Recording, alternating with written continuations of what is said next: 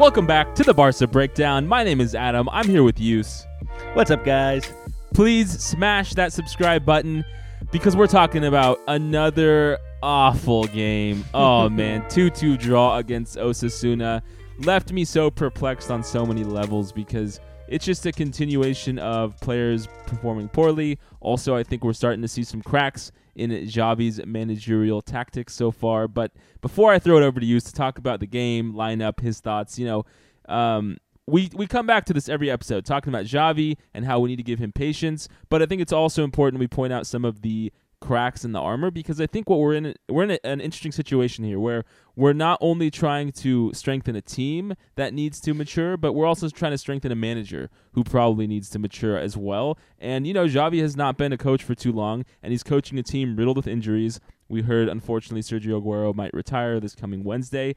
And so, we're in a full rebuild, and it takes some time. We got to take a deep breath, even though there were some frustrating things on all accounts in this game. So why don't you go into the lineup, how you thought the team handled Osasuna, and take it from there, Yus.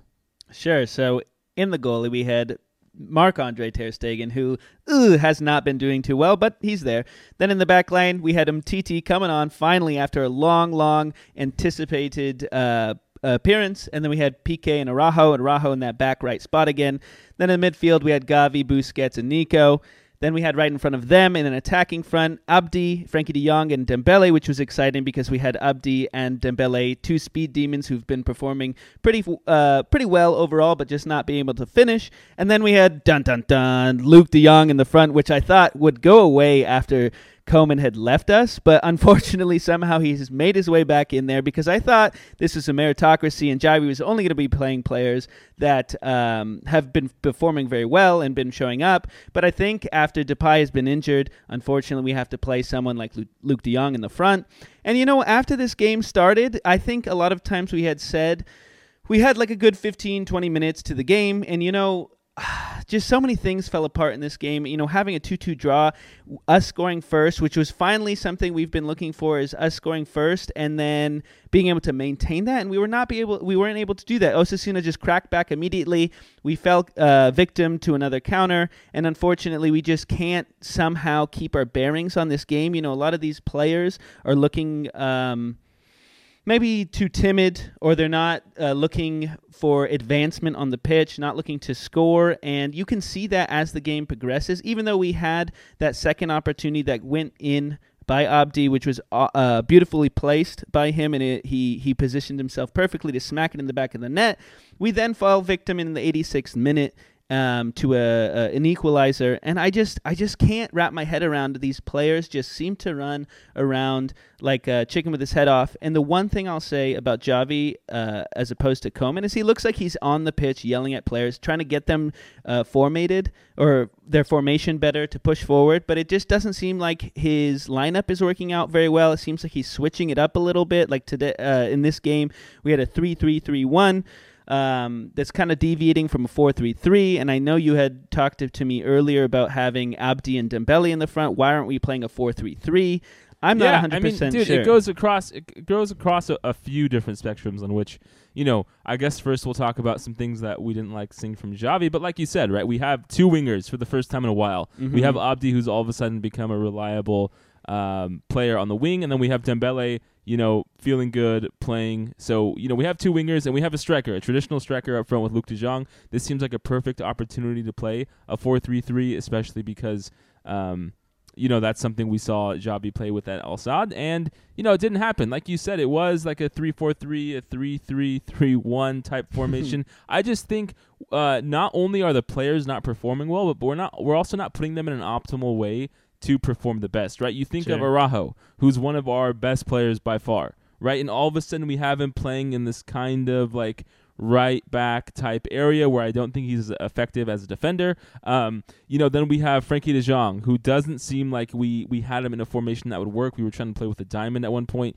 and Frenkie just seems like he's in this weird area where we have him kind of far forward, but again, not using his best skills of getting the ball and driving it forward with either dribbles or passes and being able to look at the field and kind of, progress the ball. I thought Busquets as well was not placed in an optimal position. So that frustrated me, right? And then I think the big thing that really got me upset is, okay, we see that, we're going to take Nico off. And in that left back position, right, instead of putting on Serginho Dest or Balde, we put on Mingueza. And Mingueza, as much as a fan, I think all of us were last season under like the back three that Koeman had. We loved Mingueza. This year he has been performing very awful, right? Just not Definitely a good agree. player this year. I don't know what happened to him, but that's where we are. And to have him subbed in just really seemed like it was not a good idea. I think it was an attempt to try and switch us to a 4-3-3, but it just, without Nico there in the midfield, it kind of left us without any way to build up. And I was frustrated because, Serginho Dest, as much as he might not be the perfect player right now, I mean, you're putting him in a position that he does so well in, or at least, so proficiently, and yet instead you're putting Mingueza. It just really left me kind of scratching my head. Sure. I mean, this game overall was really tough to wrap our heads around because as the game progressed, I just didn't understand the tactical decisions that were taking place, the subs like you just mentioned. I don't know what he was trying to transition to take advantage of the game. We see a lot of coaches, they're reactionary. They know they can tell what the other coach is doing, and they want to tactically defend against that or push that team into an unproductive manner. We just don't have the tactical changes that need to be made during these games to make us win or to take us forward. Yeah, but I mean, I think on the contrary, right? Because like I just said, there were some issues with Xavi. There are some other issues, right? Which is one, I feel like our players, after the second goal was scored and we went up 2-1, just kind of shut off a little bit. And, I don't know if it's a physical fitness thing or they have just this such battered mentality that the other team's going to come and that they can't impose their will on the game. But our team kind of just turned inwards and let them attack us for the last 30 minutes. Like, it feels like that's how our team has been doing for the last 2 to 3 years, right? Anytime we have like a 1-goal lead and there's like 20 minutes left in the game, we know the other team's going to be pushing us and probably score an equalizer. And that was really frustrating to me. And then I think on the other end, there are some individual players who are not performing well, right? Frenkie de Jong has not been performing well. Sure, did the coach not put him in an optimal position? Yes. At the same time, though, he's not playing to his level. We had Umtiti out there who honestly had a decent performance, but he gets that deflection in that lets them score the second goal. I think the big issue with our defense right now is set pieces. We've had a lot of goals given up off set pieces or off of, the mayhem that follows a set piece. And so I don't know. It's really hard to figure out what we need right. And I think as we look forward and we think about like, the winter transfer window, we're talking a lot about like Ferran Torres or Adeyemi, some of these more offensive forwards coming into the team when everything is looking in such disarray that it's hard to tell what position needs improving because they all do, right? I think the only players you go from that game and are saying, wow, that was a great performance are Nico, Gavi, and Abde, right? And all of these players are not over the age of 21. I don't even know if they can drink a beer legally, right? And I think that speaks a lot too. Speaks a lot to the team and kind of the situation we're in. Like, we have players born in the 2000s who are performing the best. That is not how you want to run a top club. So, I mean, you're definitely right, and you're talking about this transfer window. Is this going to solve all our problems? I mean, I definitely don't think so because we have more systemic problems at hand. Even if we get players to cover that front attacking that can finish opportunities, which we definitely need because, we're relying on Luke de Jong right now, as you saw in this last game. But we also still have a lot of players that need to. I think we said this like 2 years ago. Alba is still dominating that position and not having a lot of people challenging him, and we just need to. Well, but whose fault is that, right? Like, sure. There's one way to look at that, which is the club's fault for not bringing a good replacement. On the other side, though, we have Balde, we have Dest, right? Like, I think I don't know. It kind of baffles me how much Xavi seems to not like Serginho Dest. I mean, I know defensively he's a little bit more of a liability, but offensively he can, produce things well. And so far, Xavi, I believe his only time he played Dest was as like a right winger, right? I think that was in the Bayern game. And, that of course that's going to leave a sour taste in your mouth when you have him playing out of position, but I think he deserves at least a chance to sub in for Jordi Alba. And I think, when we look to the transfer window and kind of what our team needs to get, we still have Pedri injured, we still have Braithwaite injured, we still have Fati injured, right? You get those 3 players back, and I really do think it's going to make quite a bit of a difference. Like, those are 3 players who I trust and feel like we can depend on if they're healthy. And so you get those 3 back, okay, maybe we get Ferran Torres, someone who can help us score, and then I think we need to look to shore up our back line because Nico and Gavi are there and they are performing well. And if this was Barca like 4 years ago where we think we're going to challenge for like the Champions League or try to make the semis, then you say, okay, Nico and Gavi are too young to be, day in, day out starters. You get someone like Arturo Vidal to come in or Paulinho to come in as a veteran. But right now we're in such a rebuild that I do honestly think we probably need to just give them time to keep playing and keep developing.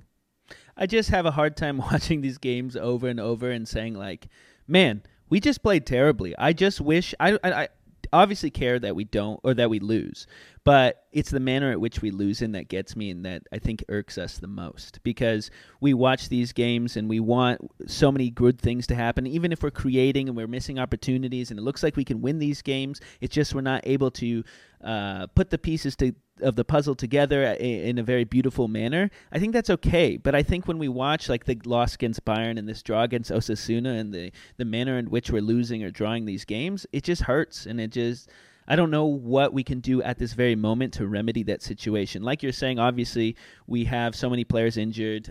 Players like Fati, when he came back in that, he immediately scored, and we were like, oh my God, yes, finally we got Fati back. He's going to score. He's going to go off this season.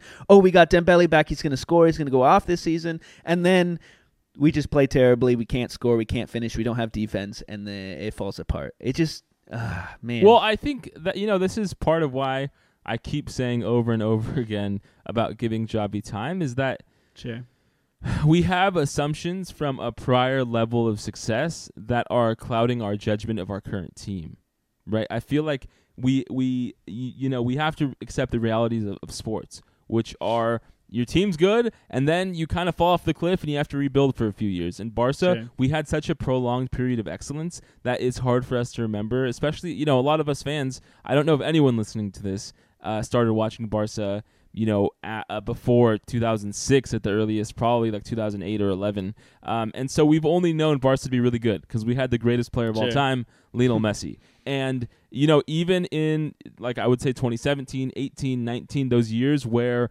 things were falling apart, Messi was so good that he was able to just bring us a level above, and we kind of didn't have to come to terms with how bad Bartomeu had really made the team. And now we do. And I think we just need to program our brains to understand, hey, we have to go through a rebuild. And I know there's this whole ethos of people who want to keep saying we're the best club in the world and how, we can't settle for anything but winning. And that's true. We always need to strive for winning because that's the only mentality that will get you back to that golden place. But, this is just how sports work, is sometimes you have to tear it all down and get a bunch of young players on good contracts to build up again.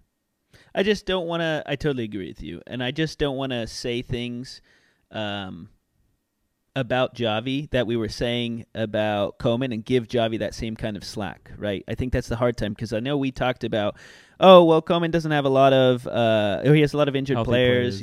Yeah, and so we can't just say the situation for Koeman one way and then say the same situation for Xavi the other way because that's just not fair, right? They're both seem to be for sure. Yeah, 100%. So I do want to give Xavi time. Obviously, Koeman had a season and a half or so, or whatever the amount of time was, and we gave him that chance and that opportunity. It just always seemed like it was dwindling. And, Xavi's only had a few games on our team, 2 in the Champions League. We were already in an awful position. He's taken over for Koeman. He's still starting with terrible injuries. And, I think it's fair to give him time and have Barca develop and, like you're saying, get back to that golden era, and we're in that rebuild.